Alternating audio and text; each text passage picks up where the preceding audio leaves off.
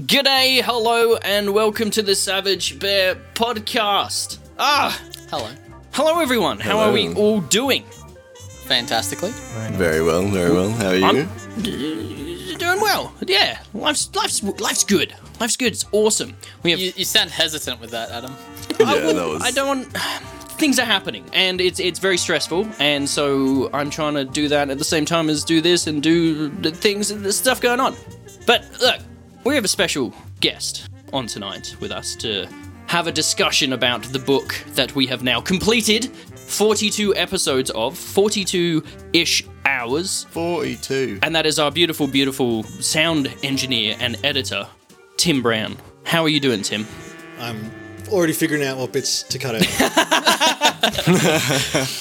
No, I'm good. I'm happy to chat. It is really nice to have everyone here. Like when we record, we're all on separate locations around Australia, looking at each other on Discord and talking.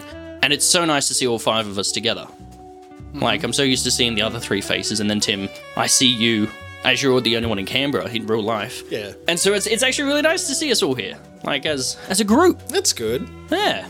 Yeah. I just hear you all. I don't even know what any of you look like, especially you, Adam.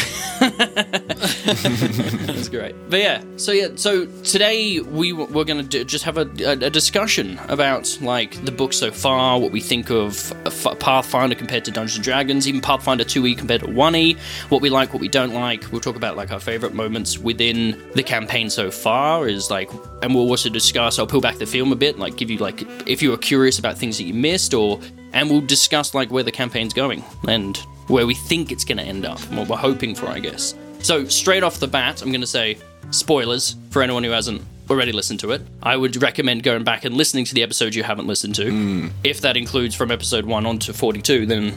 Well, you just better bloody get cracking to it. Yeah. Right? It's very easy to listen to all of it, I 100% assure you.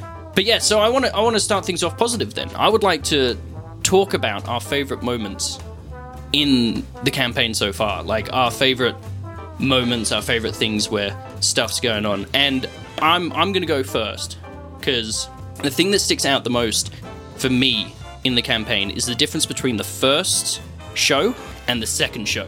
Mm-hmm. Where you're first of all, because the campaign it's kind of rough on you. It's like straight away, here's a circus, and like the first line of the book that I spoke was that very last line of that first episode where you find Miron dead. That is where it starts. So everything before that, I wanted to have like that build up so you guys can get used to the idea of being in the circus. But then after that, like you guys basically been thrown in the middle, not sure how any of this works really, without playing it out a little bit in your brains. But then comparing that to the last part where Javier took the lead was just beautiful to see, in my opinion. It's like just seeing and being able to reflect on each of these characters that we saw kind of fail and not do so well in the first one compared to the second one. For me, that was really, really nice. It was like a whole 7 days. It's just cycle of going from one thing to another. It was just beautiful, in my opinion. I really liked it. So is that entire 42 episodes worth a week? A week. One week. Yeah. Nice. Saturday, or what it's called, That's Star Day to gnarly Star Day. week, Yeah. huh? Yeah, you had a lot going on, I reckon. Like, imagine if that happens. All of that happening in a lifetime is enough. Yeah. Let alone 7 days, right? I mean, you lost an ear and you're still like just keen to keep doing stuff. Yeah. I'd go home. Yes. Well, his home is the circus, Tim.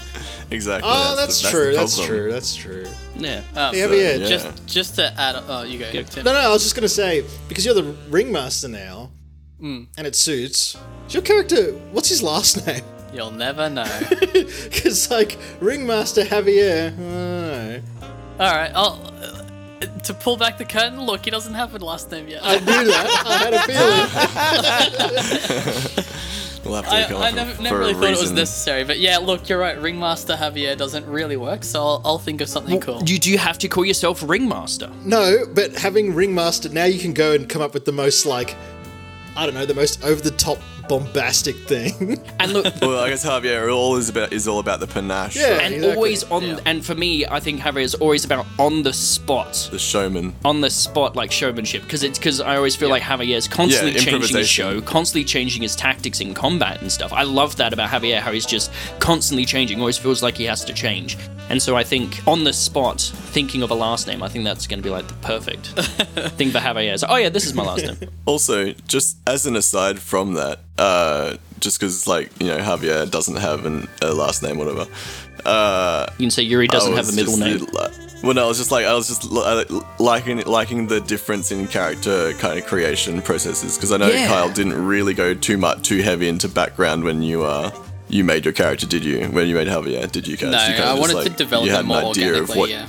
Yeah, which has been an awesome experience. Whereas when Adam and myself made Yuri, it was like a super in-depth kind of 16-hour ordeal, I think, all up. Deep dive into like Pathfinder lore and like discovering all these weird and wacky things about orcs and the holds of Belkson and these crazy things that we were trying to like find a way to integrate into one character kind of like organically. That's mad. And well, we've also got a couple of stories that we've written. I guess that we've done one of them, and we did that for episode 10, which I let. That was a little while ago. It was, and Holy shit. we haven't done. I didn't realize that was so. Yeah, long it was ago. like I think episode 11 that came out, and I wanted to do one at episode 21, one at episode 31, episode 41. I wanted to do one for each of us, but I sadly got too busy, and I just wasn't able to concentrate on that at the time. So I want to, with this new book, I do want to do that. I want to do that maybe every 10 episodes, have a small snippet from your guys' backstories, like a little snippet of where you guys have come from, a small snippet from maybe one of the other characters, and just have that at the beginning. Because I really enjoyed that process of just exploring your character and finding that out, like who they are and where they've come from. Because as Circus folk, it's kind of, there's always that mystery that's there, you know? Yeah. Yeah. Very cool. So, Javier, what was your favourite moment? Or, Carl, what was your favourite moment, should I say? Not even Javier. I'm so used to seeing your name and just saying Javier now. You're just Javier to me. I'm going to meet you again in Wollongong and you go, hi, Javier. Oh, I mean Carl. You know. Yeah. It doesn't suit me. Javier suits me more. The top thing that I have written here, and I 100% agree with you, is the difference between the first and the last performance. Both us as players, how we approached it. The situation, like obviously with Miron passing just before the first performance or during it, and then between the last one where we kind of all came together, we had that extra time to practice our performances, and then on top of that, all the roles coming together as well to create this incredibly lively and like memorable performance for the crowd. That I really enjoyed that part of it. I don't know, I just thought that was really cool how, especially like how Axel, too afraid to perform in the first one, but then in the last one he put on this awesome show with his birds. Yeah, I really liked that. But I think my favorite moment, which you guys will probably agree was really cool, was our use of the cockatrice Yes. and its petrify effect. Yes. As soon as we finished with that session, I remember like kind of like stepping away from the computer for a little bit and just going like, oh my god, that is like amazing. I think I remember seeing my own face, and I think it was seeing Bray's face. Everyone just shocked, like, oh my god, holy shit, and just this offhand like, this is amazing. And then I'm scrambling because obviously, as a DM or a games master, you're 50% prepared and 50% is like improvisation with whatever you're doing. Like, because the characters can go off on segues just like that. Like, they can just go off in one direction and come up with this thing that you cannot predict. Oh yeah, this person's poison. Let's turn them to a fucking statue. I didn't really have that in the back of I didn't have that in my back pocket. It's like, oh yes, I've got this prepared. You didn't plan for that? You didn't think that Kale would just like, you know, I know that the solution to the problem is cockatrice bite. That's the thing. That's what we need. So where, like, Josh, did you have, like, where did that come from? Or was it just, like, instantly like, oh my god, we're good? I'm just a 10-year Pathfinder veteran, my friend. Fair. And yeah, I love that. I remember in that episode, because I was looking out for it, because as soon as you guys finished recording, Adam messaged me and ruined it. It would have been really good for me to... Because I was still listening I was to excited. it, of course, I had to talk to someone about it. I'm like, oh, thanks, man. That would have been cool to find out. Spoilers, yeah. Could have tagged it with a spoiler. Yeah, I know, right? So I remember hearing, like, halfway through that episode, you hear Josh go, oh... And then he goes, Yes. no, never mind, like later or something like that. Like, you can tell the moment, the light bulb moment. was sitting there thinking, and I was like, because we caught this cockatrice, and I was just thinking of like deviant shit I could do with it as a circus act. And I was like, we could do like a thing where it runs around and like turns me into a statue as a live show. And I was like, wait a minute. Hey, that'd be good. It can turn people into statues. All right, Bray, Yuri. Yeah. I was thinking, I don't know, I have a lot of kind of like, equally competing favorite moments. I mean, I really liked just the way that our characters kind of have just not as a moment, but have grown from episode 1 through to episode 42. Like, I guess you've got a huge amount of episodes to with which to grow those characters over only 7 days, but I feel like we've really fleshed them out quite well. Like, each of the characters kind of settled into their roles, kind of thing. I like the NPCs, like the interactions that we have with the NPCs, like Kyle kind of touched on that with the circus acts, I guess, but I love those little interactions that you throw in when, like, Bunny just comes up, or like, I think one of my ones at the moment is Bunny and what's her name? Eliza. Eliza, that's it. Sorry, mental blank. That's okay. I have quite a few of them in the campaign. It's totally fine. I'm used to mental blank. Their little side romance and just Uri poking fun at Bunny and Bunny just not being able to hack the kind of the attention or handle it at all. Because that was one of the things that was very intimidating for me to coming into this, and I have now sunk into it and I've gotten used to it now, but it was very tricky to begin with because you have a whole circus of people and trying to populate all of them with NPCs that have personalities, that have drives, that have bonds, that have flaws and fears, and trying to create that over a circus, like trying to pick what's going to be what, and like Kyle said with Have Air, we had to do it. I did it in a way that he was doing it. Like, as we go through things, we start developing things with the characters. Like, progressively, kind of. Like, my idea with Bunny was just going to be like this stern guy who was just like your best friend. I didn't mean for him to become the comic relief until I heard Kyle laughing in that first episode when we were talking about the cotton candy, whether or not it's the fairy floss was floss for fairies or was dental floss. Yeah. And so as soon as I heard him laughing, I was like, okay, Bunny's got to be this character, and it was just like, and I'm so glad we have Bunny, like that character that can be a bit of comic relief and who can be that kind of representative of the circus outside of the circus itself. I loved that you had an interaction like a couple of weeks ago with just like some random NPC dude who's just an NPC guy at the circus, like he's got no name or whatever.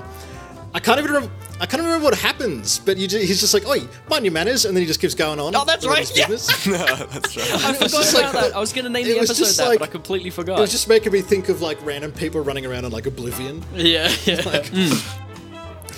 Like the interaction was nothing, but it was so good because of that. But I feel like those small little interactions and stuff are what really give what for me anyway, make the circus feel more full and alive, I guess. Because like I know that as the player, I'm not sure about listeners, but I know that as the player I can kind of go to any of, or not necessarily any of the characters, but a lot of the NPCs and just kind of have a kind of conversation with them, and Adam's kind of, he can jump into it relatively simply because he's kind of, I may be making some assumptions there. That's all right.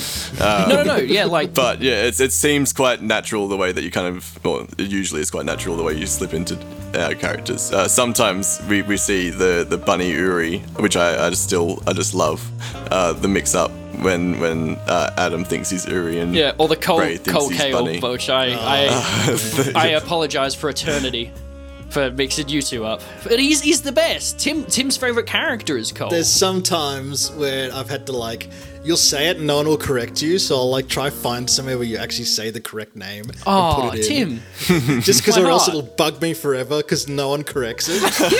I'm so sorry.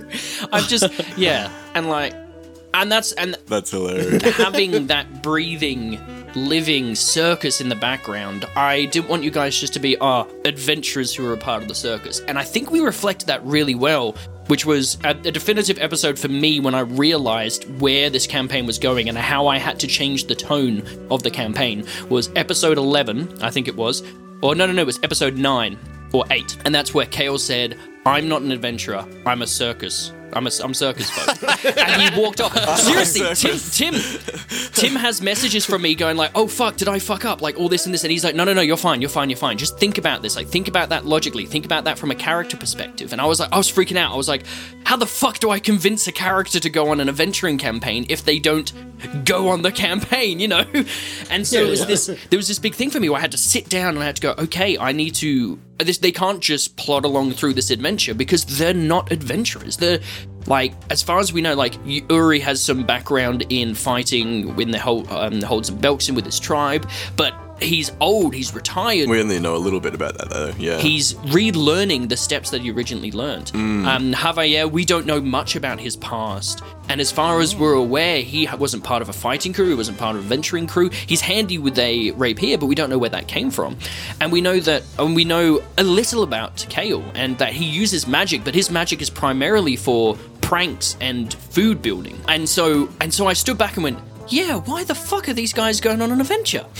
So that's when I had to change. And then in book 2, which I do want to discuss, not book 2, book 1, chapter 2, I do want to discuss with you, because that went completely different to how I predicted it to begin with, and I had to completely redo it. And yeah, like, and I'm really, really happy that we managed to go along this and keep that sense of agency and that sense of needing to be where we were going, because there was a little bit of that in the Hermitage, like, why are we here? Like, why are we doing what we're doing? And then when you guys found out why you were there, it's like, okay, now we are invested in this. There's a reason we're invested. We're like with the simple name drop of Victor Volcano, who you guys had just interacted with, and you realize he had been at the Hermitage. It was like, okay, what the fuck is going on here? Yeah. And so adding like, and then having that in there, it's like, you know, it's that like gives that kind of push. Yeah. That got me thinking about something you and I spoke about, Adam. It was probably actually way back when we were chatting about like the early episodes, was how much do you reckon, if at all, you ended up deviating from the actual book? Because I remember you telling me that like the story of the book is just like, yeah, these guys are at a circus, now this is happening. The first chapter is very much like that. I think after I'd run the first chapter, I was like, okay, I think I need to play around with this a bit more and change it. Because the first chapter is literally, you guys find Mir Undead, you do the performance, and then it's this event happens, this event happens, this event happens, this event happens. This event happens if they go here, this event goes there. And that's why that first chapter where you guys were like, holy shit, this went down, I need to go to bed. And me as not an experienced DM with you guys, I was like, oh yeah, this happened, and then this happened. And they were out of sorts than they were meant to be. But like, all that's meant to happen that night. And I was like, man, like, if that was over a week, and had I planned better ahead, in my opinion, that first chapter would have been a little bit better, in my opinion.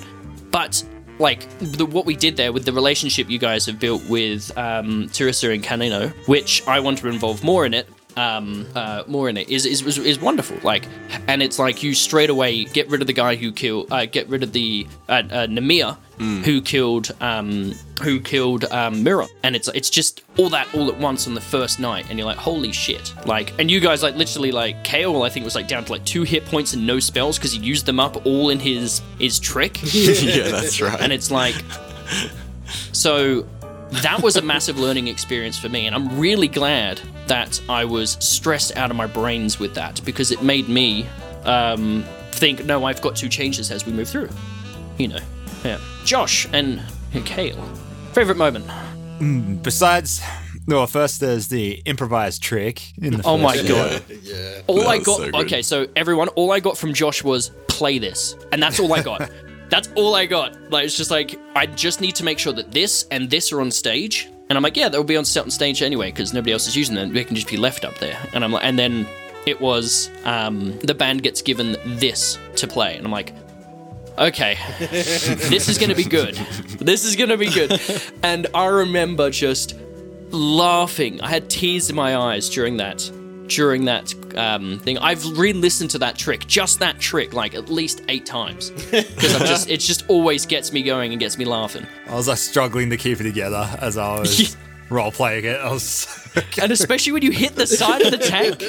Yes.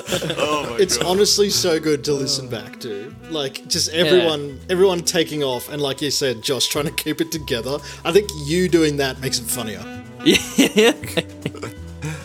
Yeah. But apart from the trick, sorry, as well as, we should say, So there was that. because that is a highlight. I think Cole's character arc of him finally standing up to Yeah. Mordain. Mordain. Yeah, Yeah. I did enjoy that. I love Cole, and I know we all kind of hate him. We all feel kind of a little bit sorry for him, and he's just a really fun character to play. None of you guys at home ever see this, but as I play him, I always just like my hands always go just above we can my see. arms. Oh, we can I know see. you can, Yeah. but everyone at home who's listening, my arms come up just Pretty below sure you my don't need to neck. see it and know what Hi, you're doing. hello. It's in the no, voice. you can literally hear the action. You can hear the body posture. I can hear the And grease. he's just an unfortunate person. Yeah. I've only ever found 2 characters in TV shows that compare him to how I see him and I feel him. And if everyone's watched Afterlife, No. like the Ricky Gervais no. TV series No, that he's not released, okay, Right, yeah.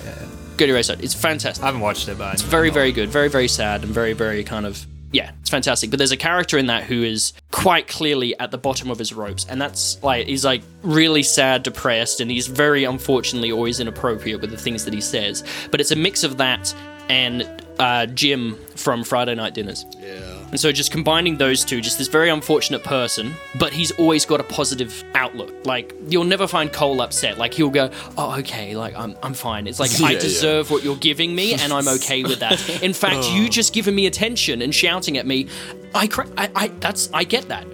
And so it was like, so yeah. Poor Cole.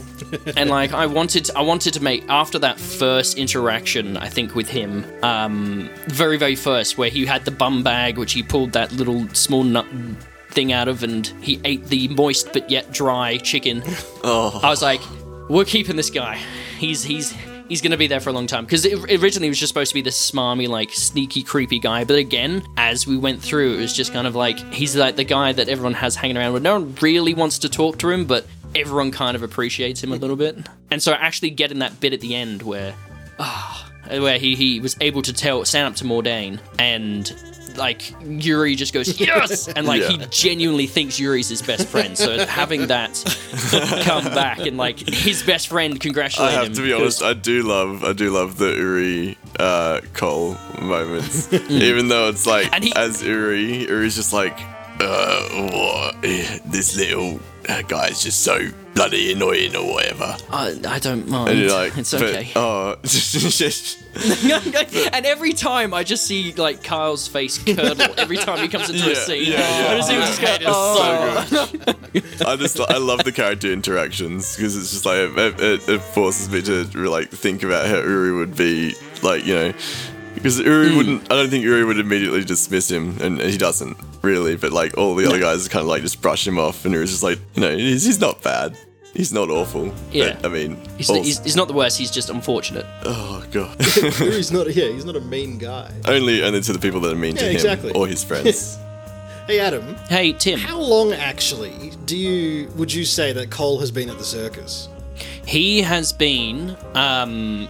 So we know that he was with Madame Dustlight beforehand. Ah, yeah. And he was in the circus. So when Mordain joined Madame Dustlight's circus, he was kind of just like pushed onto her, because Madame Dustlight, as he said, Madame Dustlight doesn't like me with them anymore. But that's why he has such a close, he sees as a close relationship, but it's probably the same as your guys have relationship, but a lot meaner and crueler. And he has the same sort of relationship with Victor, with the other ones who I can't think of at the moment, Thingy Bounce, and all that. Yeah, Jellicoe, all of them that's know it. him. And he's been in those rooms with all of them talking, because he was Madame Dustlight's assistant. Obviously, a lot worse abused than he is now than he is with Mordain. Mordain obviously doesn't treat him right, but she would have seen how he responded to certain things and just adapted that kind of. But that's changing. Mordain is the one person I really wanted to do a character arc for. but it just didn't work out. And I was like, I will stop trying to spiral and try and figure out her character, and we can do that later. But she's important. I mean, she's had some moments. She's had moments, and she's grown in sorts. I think she doesn't think she rules the world as much. I think she's kind of like come down a little bit, but she's still definitely like, I am better than you. But she just thinks that the gap is a little bit, closer, I guess. Shorter, yeah.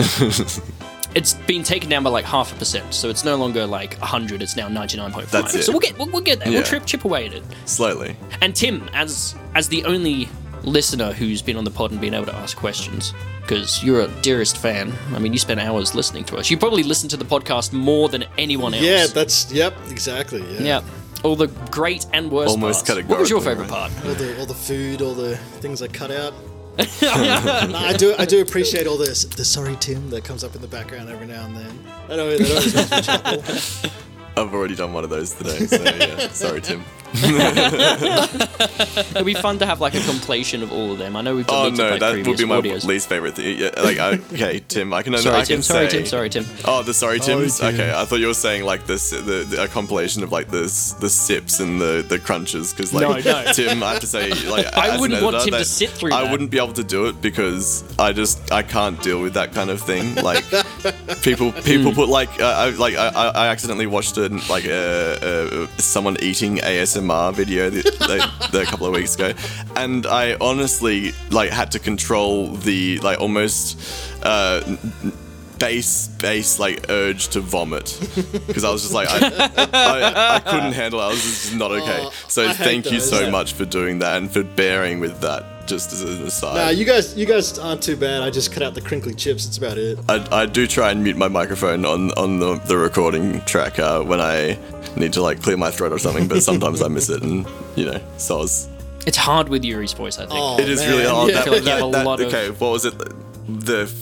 A couple episodes, 5 or 6 episodes ago, when we had that thing, the notes, the book, and I was like, I want to I'm committing to this. Like I'm and I'm like, doubling please. down. I'm like, got my hand on my head. And I'm like, Adam you and don't like have Josh, to. Joe, like Kale's like, no, seriously, I can read it for you. He was like, no, I got it. And Adam's like, no, Bray, seriously, if you don't want to do it, don't do it. It's like breaking out characters. Like, no, mate. I was just like, that was probably the most my voice got punished doing that. Thing. Speaking of Yuri's voice, the weirdest thing about Yuri's voice, and I think the reason why I enjoy it so much, is the underlying, like we got the raspy, croaky kind of older orc sound, but that accent you got underneath is exactly how my cousin in the UK talks. And so part of me always feels like here's my cousin in that voice, and it's like that, just the accent, the English-ish, like kind of I mean, that was accent. the I origin only of the just original clicked with me accent. now, like where that is, and it's like click. I'm like, oh my god, that's my cousin in the UK. I can hear that. I'm not saying anything bad against you, Reese, by the way. That I'm like, it's lovely for me. If you're listening, I don't think you are, but you should. With not doxing, but whereabouts, like geographically? Blackpool. Yeah, okay, nice. That's like kind south of where I thought it. west coast. Yeah. Because that one thing is what I always find fun when I create characters is picking a character voice. Like you don't have to necessarily do it if you want to play in character. Like a lot of players just play in character and just talk in their normal voice. But it's one of the important things for me to get myself in character is to vocalize like that character. And I do it for all of the things that I do, and you do as well. I noticed that in a lot of your things that you play. I like to have a voice for my character, which is why, like, having so many NPCs, it's like It's have hard a to be very so limited diverse. amount of voices. Yeah. And it's like, here's a new NPC. Let's try and do something that doesn't go from Scottish and in a few sentences time it becomes Indian and then goes back up and sounds Gaelic when I try and correct it. But it's really hard, like when you're jumping between characters as like the DM to maintain. Like if you have different like dialects that you've picked. Just like geographically, because they all have like distinct sounds, and you can normally, if you're not jumping in and out of those like rapidly, you can keep them like pretty well. But when you're doing like the character switches and stuff, like it just ends up sometimes you Yeah. slip like mid sentence, and then you realize you can hear it. You're like, okay, I just slipped way out of my character's voice just then. Like when I pulled pulled Bunny in instead of Axel, and I'm like, and you're like, oh no, I meant Axel. It's like, oh okay, I'm gonna go over there. Hi, I'm Axel. Oh, that was so good. I loved The that. professor's popped up a few times earlier on when it wasn't the professor.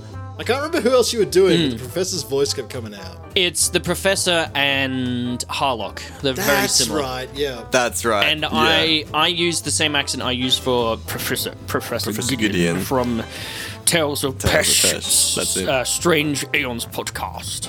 And he's Inquisitor, who is old but yet young due to his own alchemic work. But I was like, I love that accent. I want that to be Harlock. And then it was like, the Professor. And you get a line that says, raspy voice because he did fire breathing too long. And I'm like, well, that works really well with that, and we're not going to see Harlock for a while. I'll find a new voice for Harlock. And then in my brain, I forgot that, and I'm like listening to the first episode. Oh, that's how Harlock sounds. Completely forgetting that's how the Professor sounds too. Yeah. Just got a little bit of tidbit of background about the professor as well. Nice. Yeah. Well, Professor's like 80 years old. He's like, Fire breather. Yeah, he's been I don't around think for a I don't think we long knew that he time. was a fire breather. Yeah. oh really? didn't I know. thought I said Nope. no. I think first time you meet him. Sorry, I just knocked my microphone. First time you meet him, I think I describe him having like scars on his neck from fire breathing. Ah, yeah. So he's It's got- been so he's got, long like- since we. It has. And like each of you have a different imagination in your brains at what he looks like. And that's one of the things I've also spoken to you guys about, like when I kind of want to give like a description of a character, unless it's really poignant and I really want to emphasize certain things, I try to give you like 60, 70%, so the extra 40, 30% you guys can create in your mind, and it kind of forces you to, if that makes sense. So it's like I give you the majority, and then it's like, oh well, how would it look? It will kind of look like this, kind of look like that, and your brain's already trying to create that picture in your mind. It was a small trick I picked up from I think it was like not even a TikTok, something different, but it was a Vine, maybe, I don't know, a YouTube video. Let's go with that. And I was like, that's a really good idea. And so that's when I started experimenting with it, just before we started doing our pod. But yeah, all right. Well, here's the thing that I'm actually really interested. We all have experience playing 5th edition Dungeons and Dragons, and some of us a little bit before and stuff like that. But the main differences between 5th edition and Pathfinder 2nd edition. I want the good things. I want the bad things. Like, I'm gonna go out and say I love the 3 actions. I Yeah. think I agree. 3 actions that you can do whatever you want with, basically. It's like you can use it as a move action, a thing action, and you just go, yeah, it's an action. I like, I'm going to use an action to do this. I feel like it's a lot more streamlined. Not being a spellcaster at all, or playing Pathfinder 2e at all, I know spells get affected with that, but it's kind of nice that you can spend more time on a spell to make it more powerful. Like, I like that. And then from level 1, you can do 3 attacks, Yeah. which Although- Pretty pointless because the second 2 attacks pretty much always miss. Always. usually, yes. Yeah, which is something that I struggled with Javier for the first couple of levels. Is I would say one of the good and bad things I've found about Pathfinder is it gives you that power fantasy of having such a high hit roll compared to 5e. Like 5e, for the first 5 or 6 levels, your hit roll, you're getting +6, +7, whatever on the dice. In Pathfinder, you're getting +10, +11, Yeah. +14. We're up to, I think, now. Yeah, which is crazy. Which I really like, but it also means that the creatures that you fight are scaled in their AC, so that they're also much harder to hit, and something that I struggled with Javier, which we've sorted out now because I've kind of figured out a different way to play him, was I was just never able to hit anything. Because my first attack, if I rolled unluckily, it would miss, and then the bonuses on the second and third attack would be so low. Because it reduces it by That's- like 5 and 6, doesn't By it? 5 Yeah, every by 5 time, every So attack it's like, you make. unless I was rolling 16 plus on the dice, I would never hit those second and third attacks, so it made the character feel kind of useless. Yeah. But since we've leveled up that last time, it put me at +3 compared to what my last attack bonus was, so basically I'm hitting as often as I wish at the moment. So yeah, I think that's both a good and bad thing about Pathfinder. To me, it seems like exactly the same thing as 5th edition and Pathfinder 1st edition. I don't know, the 3 action system isn't a real change, really, when you think about it. Because the 3 attacks are useless until you hit a certain level, as Kyle said. And in other systems, Pathfinder 1st edition and 5e, at that level, you get extra attacks anyway. So it becomes irrelevant at that point. And yeah, Although, on that, I will say, I mean, yeah, I agree with you about the attacks, but in terms of doing other things, it gives you a lot more flexibility. Like, if you want to just dash 3 times, you can do that. If you want to, like, with 5e, I find myself bounded a lot by my action/bonus action. If you really want to make the most out of your turn, you really have to have this diverse suite of actions and bonus actions, and if your character or class doesn't give you that, then you kind of just...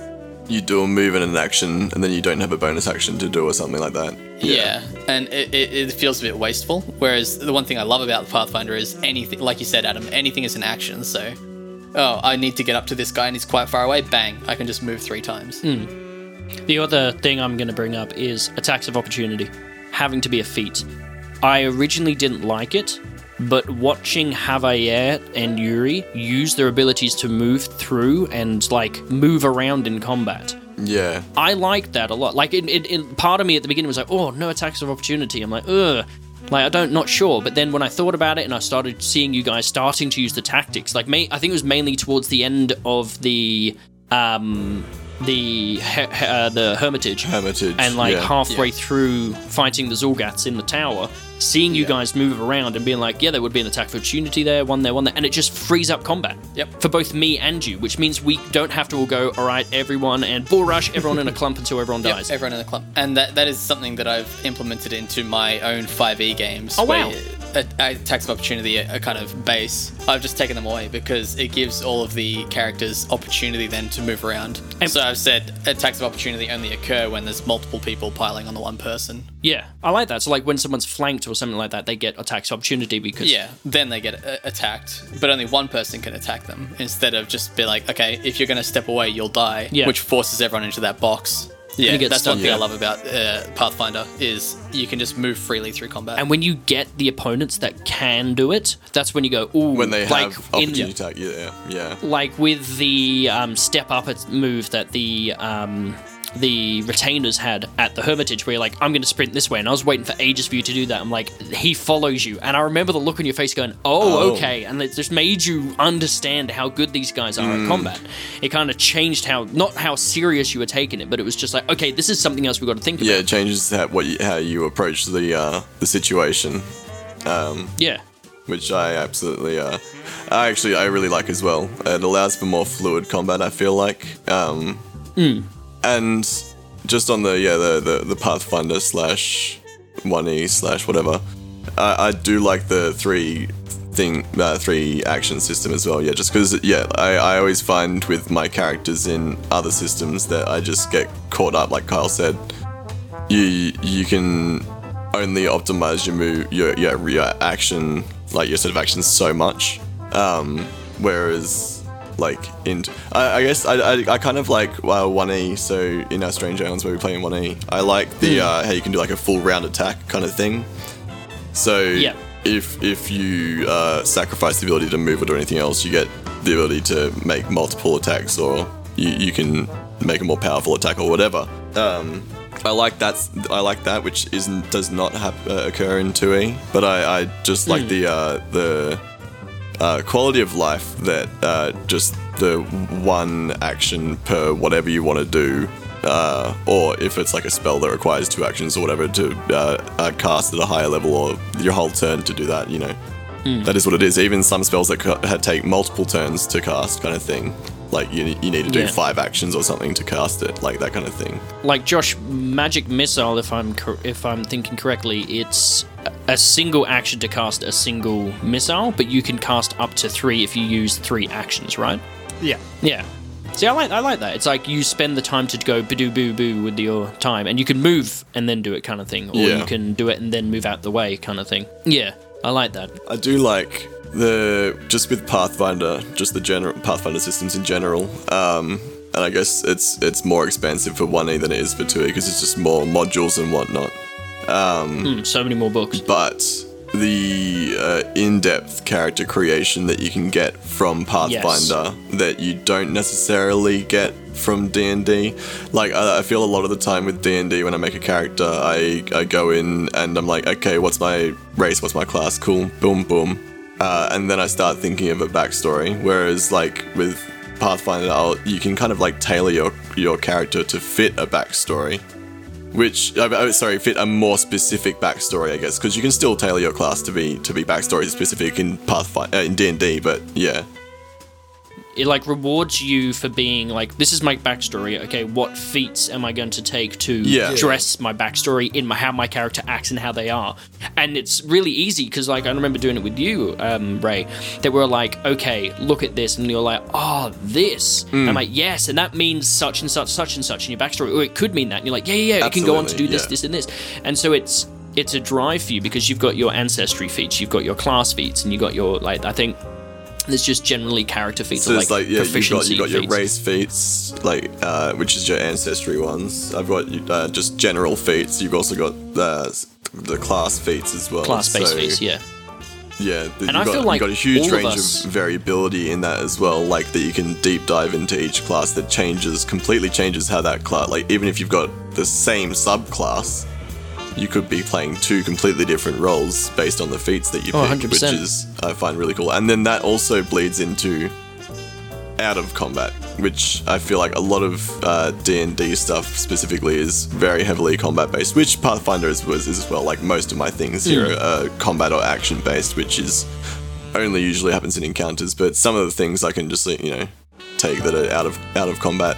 And there's a lot more of those choices in Pathfinder than in D&D. Like you have a lot of character building with respect to the rule book, I guess, which I really like.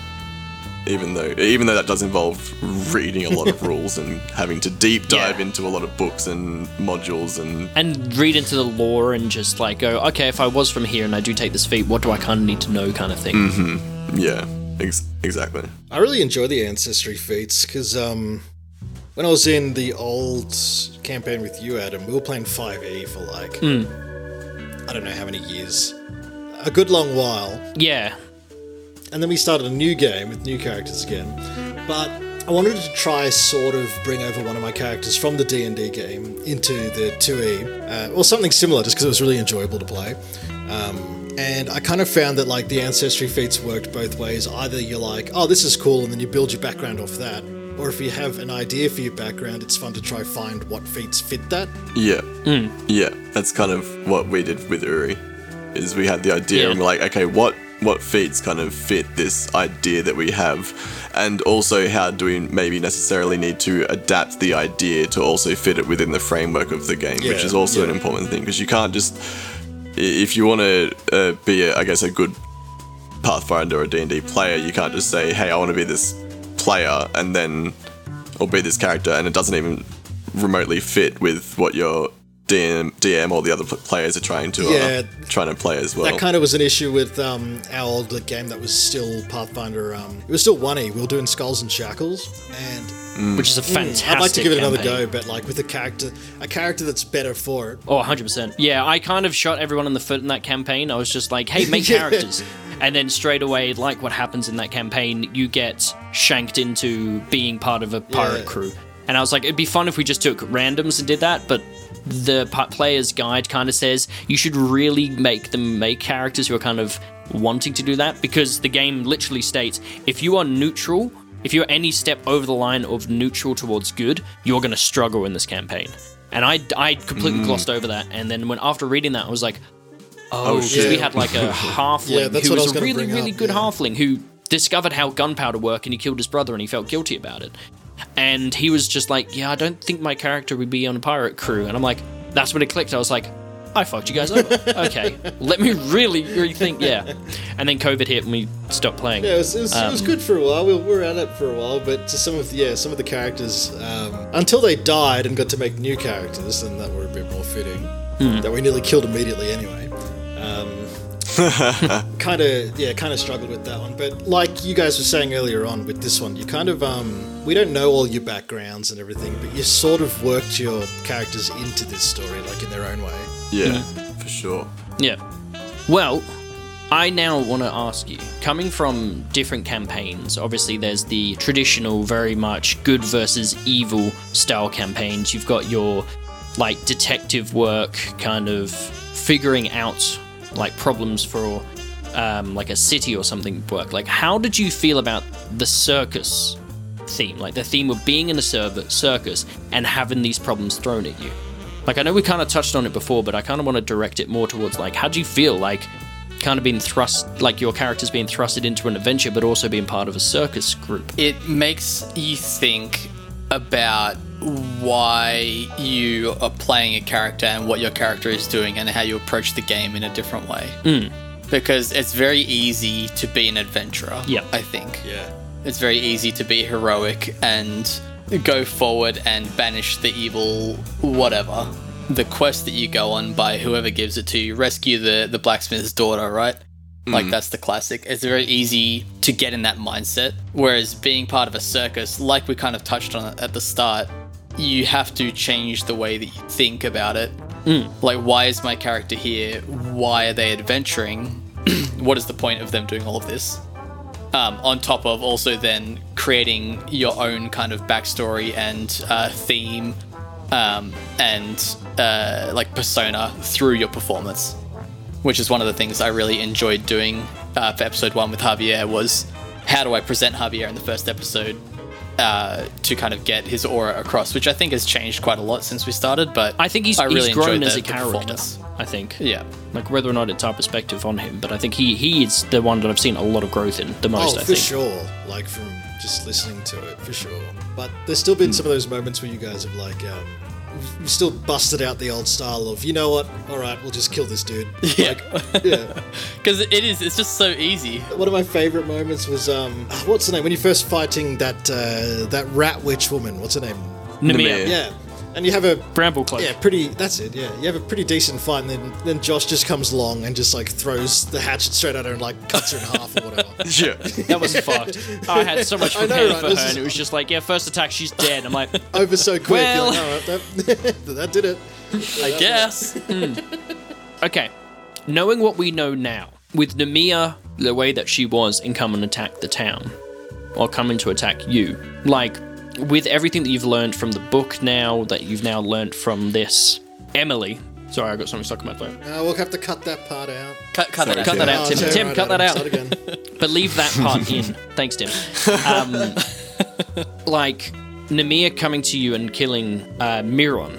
Part of me, when I was listening today, I was curious, like, do you guys think that she did that on her own volition? Or do you think she was trying to do that because after what you've learned with the book, how she was tempted by whoever this is that's done what they've done? You know what I mean? Yeah, I think Uri is under the impression that it was some kind of collusion between the corrupted people at the Hermitage in Namir and the Dusklight menagerie. Just like a general conspiracy thing. I think he's just more out to get blood. I think because he kind of thinks that the Mistress Dustlight is directly responsible for Miron's death. So Yeah. that's kind of his kind of take on it. And also he knows that because they're over near Escadar at the moment, that's the best place to get Tahala to a place of some kind of medical renown or magical Yeah. renown. Either one. Doesn't matter. Doesn't matter. But it's that thing where it's like, if we want to save Tahala and Greg, we have to go to Escadar. Sorry, I just completely forgot about Yeah. Greg. Poor Greg. That's fun. Oh, he's going to be so pissed off. He's yeah, I mean, at least he's only Is missing a he finger, going to be right? pissed off? Yeah, and all his stuff. He's a pinky finger. And Yeah. and his armor, and I guess parts of him been shaven off. He's gonna have some skin grafts at least. But like going Greater to Escadar, healing. you have to go to Escadar to save them because Aberton is a backwater town where nothing goes through that's of quality, and everyone there is just basically just an idiot, as we've now established. We have, very much so. And Although some of them are kind idiots. yeah, Doesn't make them Just not like- yeah. idiots, though. doesn't make them not idiots. Like the relationship you guys had with the mayor was very interesting. I really enjoyed that. Like the whole idea that you guys were like, because okay, so I'll bring this into kind of the things with like some of the things that you missed, and I'll pull this out here because we're talking about it a little bit. You weren't meant to go to the Hermitage with the mayor, for instance. Oh. The mayor was supposed to go there by himself, and the idea was that the town would ask you to go find him. Now, I know that almost to the dot that I had a feeling you guys would not go. So I was like, it would be nice if we can, like, maybe this is something that you can learn to love Abberton by being with the mayor, but I feel like that just made you hate Abberton more. And it was like, I mean, I kind of missed the mark on that, but like at the same time, it was good to have that person who, like, representative of the town that you're saving, even though you're just directly involved because you're there. And like it seemed more by the end of chapter 2 that it was like whatever's going on at the Hermitage is affecting the town, which is affecting you. So we have to go sort out the Hermitage, kind of thing, or at least we have to go there to see like why are things from the Hermitage coming. That's more where I think we ended up going as a party and as the circus. I guess is like you said, it's all this shit is affecting the circus. If it was just affecting the town, like we might not necessarily have worried about it as much, but because it was almost directly proven that this Hermitage had a link with the death of Miron, then that's when Uri started taking it personally, and he was like, well, actually, no, okay, shit's got to get sorted out, kind of thing. If that hadn't have happened and there hadn't been that link, I don't think Uri would have been as keen to go out and adventure and do all the killing and stuff, and I guess reigniting old memories and wounds for him in doing that. But yeah, what did you think of the 3 performers from Mistress Dustlight's Celestial Menagerie? Well, I at first I thought that given the photos or depictions of them that they give you in the GM guide, making those characters organically work inside of any kind of town that isn't like, a town that regularly allows like people to be murdered just openly on the streets would be very difficult, because the depictions of them are quite, graphic. Like, Jellicoe Bounce is like this dude who's like the picture of him has got like skulls and literal like blood dripping off his knives as he's holding it in his hands, right? So, I mean, but sorry, he looks evil. I liked the work that we'd done with Uri's backstory with respect to that, to kind of like give a reason why. Give a reason why, because that's the other thing that I struggled with. I wish we could have done like maybe. Would have been really fun. Would have done a session of you guys escape, or you and Kale and Cole getting and out, everyone leaving. Yeah, which we might do in the future. I think that's a good idea. And just to give perspective of why these people aren't nice, why these people aren't good. Yeah. Because you're gonna get told, Mistress Dustlight's bad. Why? Because she just enjoys having power. Person, yeah. She's just a bad person.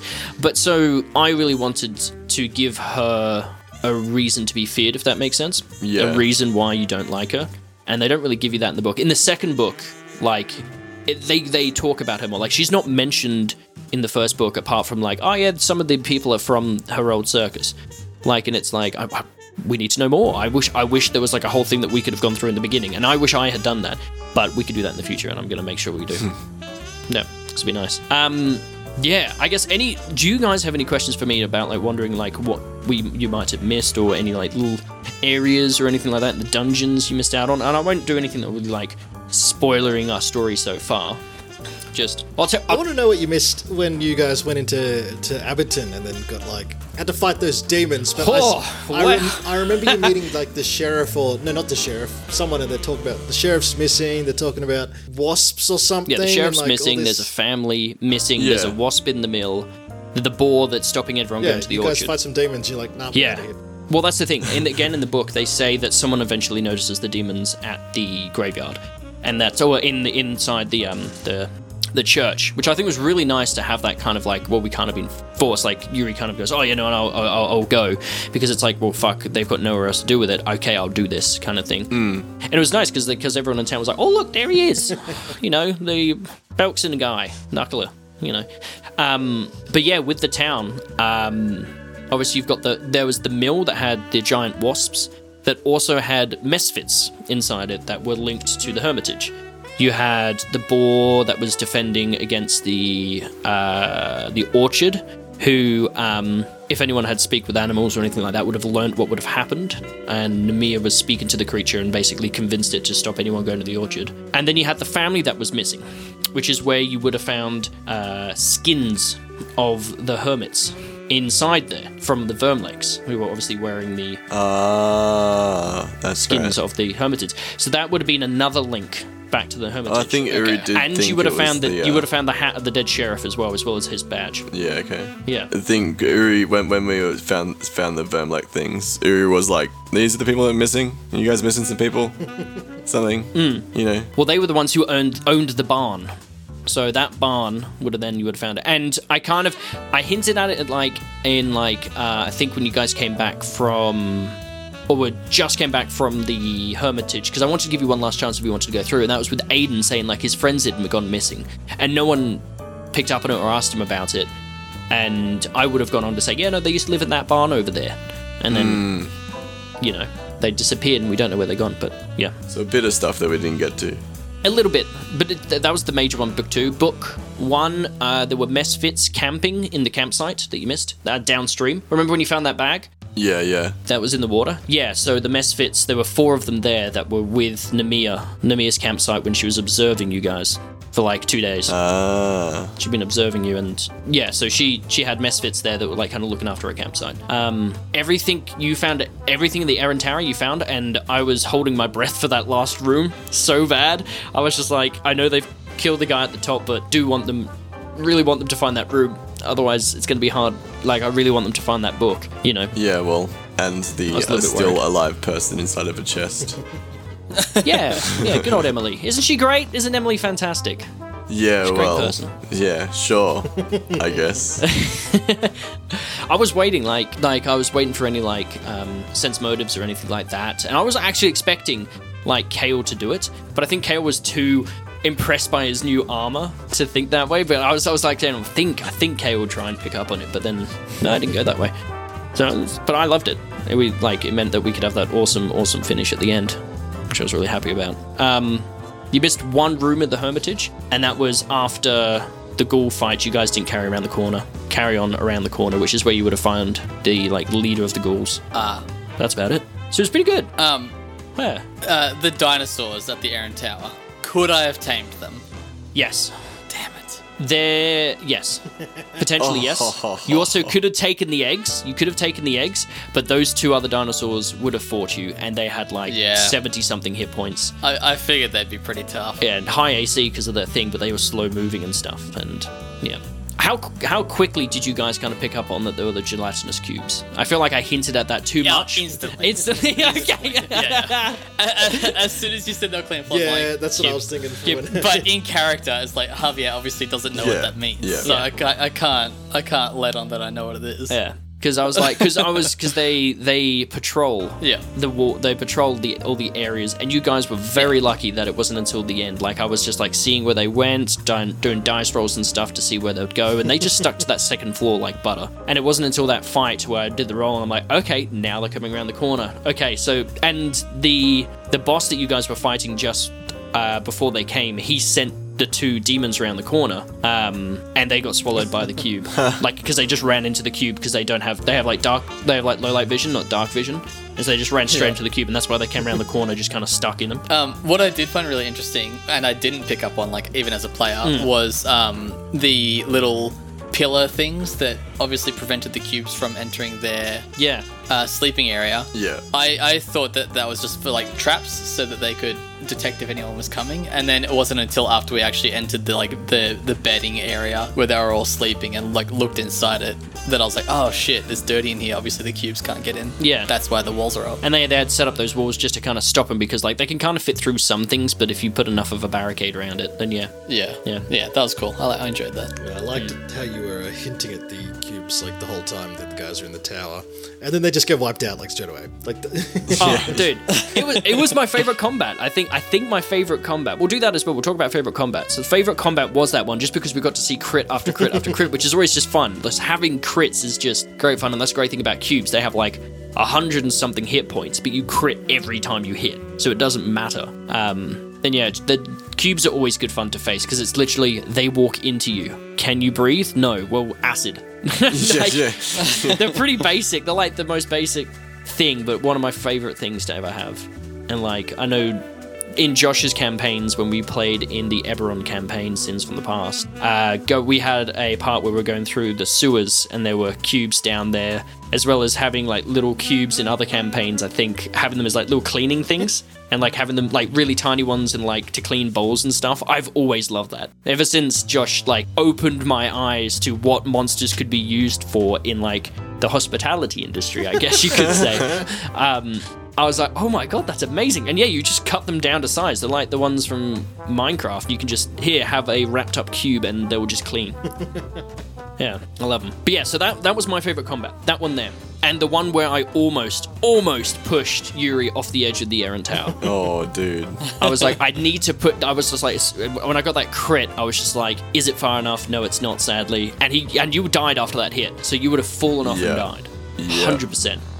And it was like, man, if I can get that. But you guys just absolutely fucked up Kevin Cash. I think Absolutely screwed him up. just on the combat thing, like that's probably one of the been one of the hardest things that we've, like, I know it's, you know, normally like, you know, most of D&D, but we seem to go very RP heavy. But yeah, it's one of the things that we've struggled with most is having a frontline fighter, because Uri is like this massive orc that's got like this huge like muscles and whatever, but he's actually, you know, he's a rogue. He's a rogue, in the class, like, you know, stats. So it's like, you know, the AC and the hit points that you get from a rogue stat line is not as great, but like, you know, he doesn't necessarily have that high, you know, AC because, you know, he's huge. So yeah. Right. He's meant to be nimble and darting about. But yeah, so we just, not the inability to have a frontline fighter has just meant that Uri has come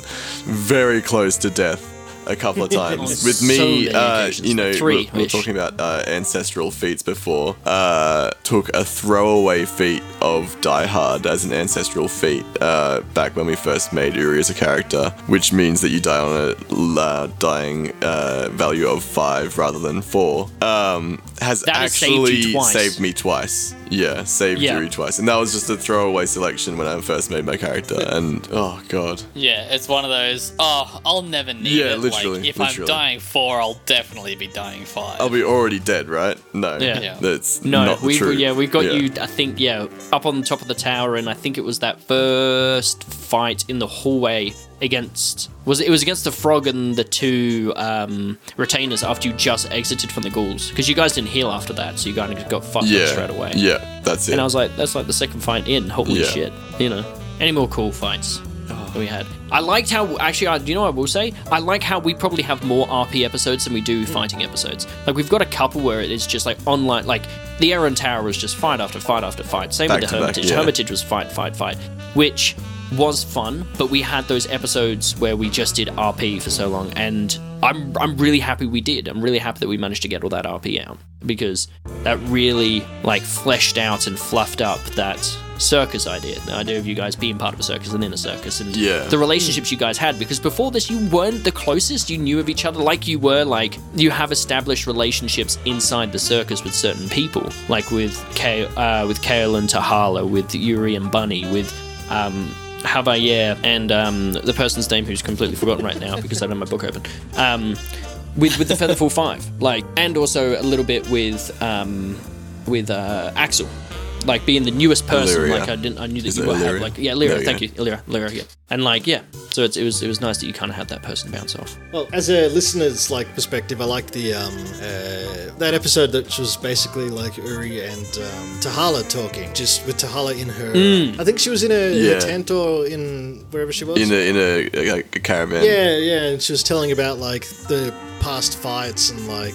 You get some pretty deep backstory and stuff, but I don't know. It was a good episode. Yeah, I was actually gonna say one of my favorite episodes was that kind of interaction with Uri and Tahala. Just because we could, because like Adam we hadn't talked through that portion of Uri's backstory with respect to his brother and Tahala making her first kill and all that kind of stuff. We hadn't talked through that, so when he threw that at me, I was like, oh shit, and I was like, that was. Did you know straight away? Like, did at what point during that story of her killing your brother did you know that would have been your brother? Like when you did the name drop, like when she was like, oh, like there was a bit before, but like then she was like talking about killed the son of I can't remember Uri's father's name. Give me a second. So I should have had my notes up as well. Oh, it's gone. Oh no. That's a new backstory now. Yeah. But yeah, when you did the name drop, I was like, oh god, that name rings a bell. And then I was like, like out of character, I was like, oh my god, that name really rings a bell. And then I was like, oh shit. And I was like, went to my backstory tab. I was like, Adam, what are you doing? How does Uri react to this? Onwa Akacha. And I was just like, Arrow of Ulkran. Yeah, that's it. Ulkran. And because I was like, I really want to get some of Tahala's backstory in, because if this is the last time we see her, I do want to have like a little bit of her almost forgiving the orcs because of how she lived her life. Like we knew that she was a Shoanti hunter and living in the I've got it here as well, living in the Great Storval Rise. It's very competitive in that area between the tribes of Belks and Orcs and the Shoanti nomadic tribes in that area. And it's beautiful. If you ever get like, and if anyone's near a computer, look up the Great Storval Rise and the Mindspin Mountains. The art that you get for that is just beautiful. You've got like lightning coming down. I think it's purple within orange clouds. It's crazy. It's beautiful. And it's just like, that's what she had as a painting. And so when I was like, please because the thing was, with that part of the story, I was like, it's either going to be Uri who's going to go in and he's going to hear that story, or it's going to be Kale who goes in and hears that story, which means Bray would have to sit there knowing that Uri's brother had died to Tahala, but his character would have no idea. Yeah. And it may be an off thing at some point where he talks about like, oh yeah, I had a brother, it was called this. And then Kale will go, oh shit. And like, it's that decision, like whether or not he would say it. And I kind of wanted it that way, but I was like, no, I'll do it that way. And I literally framed it. It was written, we have it written down. It's like literally whoever comes in and like says and like looks and sees that painting and like takes notice of that painting, that's the person she's going to tell the story to. Yeah. And it just happened to be Uri. Uri was always going to notice it being, you know, Shoanti in nature and whatnot. And then I guess they have somewhat of like a hidden backstory of like, you know, tension. I mean, it's even alluded to in like our first episode. Was it? Oh, second episode. When in the performance, Uri like second one, yeah, when Uri goes on to perform and he strips down and he's got like all the scars and the whatnot, which is the characteristic of his tribe. And Tahala's just like, oh, and just goes deadpan kind of thing. Yeah, and just goes deadpan because like, and then you're like, oh, that's right, she's Shoanti. I'm like, yes, she is. And you were like, oh. Out of character moment, I was like, oh shit. So yeah, I do like that kind of thing, how we work those characters together and kind of build that relationship up as well. I really liked that episode between Tahala and Uri. And then, like, I guess his prayer over her after Kale had turned her into a statue or whatever, or before, whatever it was. Yeah. Just because after that, interaction, he's just like, respect. Even though you killed my brother, respect kind of thing. Yeah, well done for killing my exactly. brother. You know, There was a lot of things that I hope I picked up on with that last episode, like that last sit down. Obviously, we sit down and record 2 episodes in one session. So we all sit down there for the full, both episodes in a row, and then we have a week break. And I was just hoping that last performance we had, we wrapped up all, like, the loose ends. And I think we did. I don't think there's any that, like, we didn't. And the Tahala one was, like, one that I really wanted to make sure that was done and dusted. And we kind of not forgot about her a little bit, but it was just, like, with everything else that was going on with the fucking tower, which, by the way, I had a great plan for if you guys didn't return before the performance, and I was kind of excited for you guys not to come back. Oh, God. I don't want to know. Yeah. You don't. I might bring it back later. Who knows? But yeah, so I guess to close it off, I guess I kind of want to know how the characters are feeling towards the end of this campaign. Like, what do they expect from Eskidar? What do you guys think's going to happen? What do you think's going to go down as such? What do you want to do? Like, I know priority of the list is get Tahala fixed. Get, obviously, most importantly, like, I've forgotten the dwarf's name, but him fixed as well. Greg, thank you. Greg fixed as well. But what do you expect when you go to Eskidar? Because we're going to start the campaign, like, halfway there. I think that would be a good point, and then we can kind of have a little bit of time of reflection with the characters in the actual episode. But yeah, what do we expect from Escadar? Like, what do we think is going to happen? In character or out of character? Let's do a bit of both. Do out first and then in. Oh, just the way I like it, baby. I designed this question for you. I know you like the hokey pokey. Yeah, baby. Out of character, I think. I don't know. I mean, not knowing much about the world really at all. Kind of expecting a bit of confrontation with Mr. Dustlight's menagerie.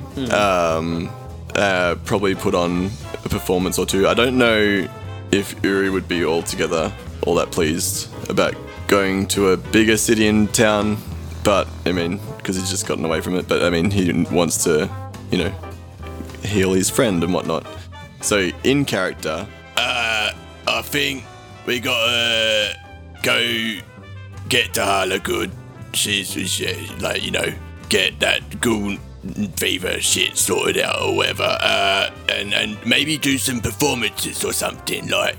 That would be nice. Go, Javier could practice in front of a bigger crowd doing his showmanship because he's not really had all that much to do and whatnot, and earn a bit more coin, and then obviously we've got to kill Victor Volcano and Angelica and whatnot. That's just like, I don't think I really needed to say that, but if we're making like a short list, that's what I would want to do. Do performances and then straight after kill Victor Volcano. Actually, Okay. Can we reverse that order a little bit? So, kill Victor Volcano first, and then maybe Yuri's got this list of people to kill on his tent wall, like with their crown.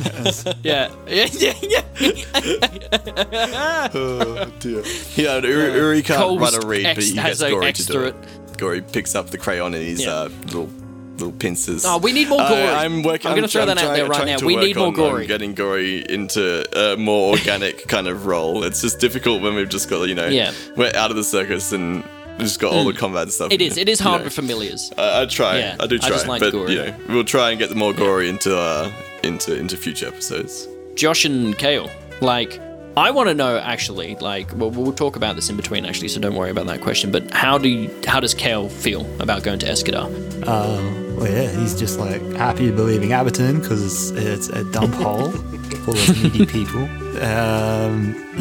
Excited, big city, fun times, unfreeze his girlfriend, kill everyone in this menagerie. Not necessarily in that order. Yeah, no, in the other orders, kill everyone first, get Tahala sorted out, then Josh and Tahala can get sorted out. I mean, Kayla and Tahala can get sorted out, and then we do our performances. I don't know who this Josh fella is. He's probably some weirdo.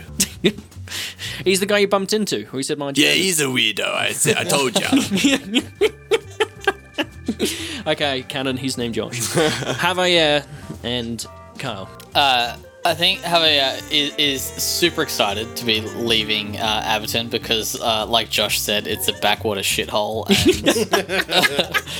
Javier kind of hates it. I love how the book is just framed around this is an opportunity for these guys to really gain the respect from, and you're like, fuck Aberton, I want to be out of here. I love it.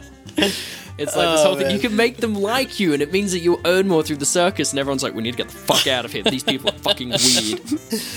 Well, on that point, so I think Javier's very excited to be leaving Aberton, but he's also kind of trepidatious, a little bit nervous about getting to Escadar because he is traveling with a band of misfits and weirdos, in a good way, but they're not really your typical folk.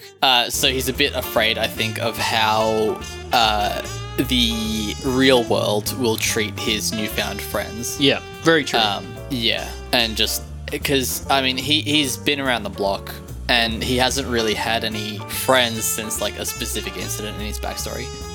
But yeah, he's now nervous about what's going to happen to the people that he now loves and admires. So yeah, found your own family now, which is you feel protective of them, and I think. Especially now as the ringleader. Yeah. Or whatever you want to call it. Well, whatever. Yeah, he feels a little bit paternal, even though he's not particularly old. And Tim, what are you looking forward to for editing? Oh yeah, what flavor chips do you want this time? Sneezes. What else we got? No, I am actually keen for what comes next, just because Adam's given me a couple little cheeky sneakies and ruined it. I don't ask for I these. run some things by him. So I know I need someone to run know, past them, I and you know the know. campaign as well as these guys do, but I At the can't same ask time, them. I'm like, oh, that's a really cool idea. It'd be really good if, like, to find that out sometime along the way, like just instead of. Well, if you started playing with us, Tim, I couldn't bounce these ideas off Yeah, you. that's a good point, but I'll still need to edit it. But Yeah, true. I'm keen to see. You gotta play and edit. Because in my mind, like you said, if it's going to start off like you're halfway there or whatever, you guys, what else do you have to do? You pack down the circus, and then you head on your way. Like, Yeah, and I think we can just kind of, like, I don't know how much you guys want to roleplay packing down a circus, and I know that it'll be, like, it's going to be like 2 weeks of travel, so I thought it'd be fun to go halfway through. I just helped my girlfriend move house. Yeah. I'm not keen to roleplay doing that again. All right, roll to see if you can get this IKEA cabinet back into its original form in the box. no, but I'm keen to see. Anything less than a 20. Sorry. I'm kind of keen to see what like the very first thing that's going to happen is, because kind of what you were saying, Carl. It's like, isn't Escadar meant to be like? It's a pretty big city, isn't it? It's a lot bigger than Abberton. Abberton's like 100 families. We're looking at like 1,000 at least, maybe. Yeah, that's what I thought. But yeah, I'm just interested to see what the very first thing that's going to happen is. It's going to be like everyone excited to see the big new circus, or are you going to be greeted immediately with like trouble? Yeah. Yeah, contempt. No, I'm actually keen as a listener. Because you're now stepping on the toes and the stomping ground of Mistress Dustline. Good. Yeah. Good, yeah. That is actually a good point as well, because it's like, will the people of the city be not necessarily loyal to her, but there's that sense of familiarity. So they see us as these new upstarts and Pretty soon, overtaking the turf. They can't favour either circus if one circus is dead. and gone, so. We'll monopolize them. Oh yeah, will she have spent her time bad mouthing you guys? So when you get there, I don't know. Yeah. That's my question. Hey, no press is bad press, Tim. That's a good point. All right, I think that's a great place to end on. Thank you, all of you, for again finding time to come over and have a chat with us. I'm so glad we could actually have this chat, because it's like things that I've been thinking about during the whole thing, and I'm like, no, I want to get to the end of book 1 and then we can talk about it. And so I want to, from the bottom of my heart, thank you guys so much for coming through this beautiful campaign of book 1 An entire book. out of 6. And it took us 42 episodes to get through. It's going to be a long time. But I feel like this one's a bit shorter. But like, I enjoyed every moment of it. Every moment where I was stressed off my ass thinking, oh my god, what am I going to do? To every moment where I'm laughing because I've accidentally called Bunny Yuri and Kale Cole. Oh, God. So thank you guys so much. I've really, really enjoyed it. Obviously, thank you so much, Tim, for editing our episodes Yeah, and thank You're you. welcome. like That's making okay. us sound beautiful and taking out all of our chip packets and burps and the sound of my new mouse, which is really, really loud. Nah, save them all for later. One day I'll just come Yeah. at you with all these just like cut sounds of like your coughs and stuff. And And Tim, thank you so much for your Foley work. What? This is the second episode you've been in, by the way. Thank you so much for doing that one oh, intro. I did a boom and a swoosh. that's not Yeah, that's not after they- that's not Foley, Adam. But I could do that. Well, no, but you've done a few Follies, which has been nice. And also jazzing up that one ending to make it polka. Thank you. Oh yeah, Oh, that's right. I forgot I great. did that. Well, you requested it. So. Yeah, it was great, fantastic. All right, thank you so much. We'll leave it there then. Thank you everyone who was listening, all of our friends from all over Australia, as well as our international fan base. We really, really appreciate it. Thank you so much. Share it with your friends if you enjoyed it as much as we have, and if you have as well. I love being able to look at the map and go, hey, look, we've got this many listeners in Ireland. Oh, look, there's someone in Russia, which happens to be right next to the Chinese border listening to us, and like, it's really awesome to see that, like, kind of like our story has kind of traveled around the world, and it's just really exciting and really fun to listen to, see happen. So thank you everyone who's listening. We really appreciate it. We wouldn't be doing it without you. Thank you. And you can find us on our socials on Savage Bear Podcast on Facebook, on Instagram. And you can always contact us with any rules that we have absolutely messed up, or with just, hey, I really like this part, on savagebearpodcast@gmail.com. I guess we'll see you next week. We did it. We did it. Look, we're promoting ourselves on our own podcast. Finally, Adam. It took only 2 episodes. Yay.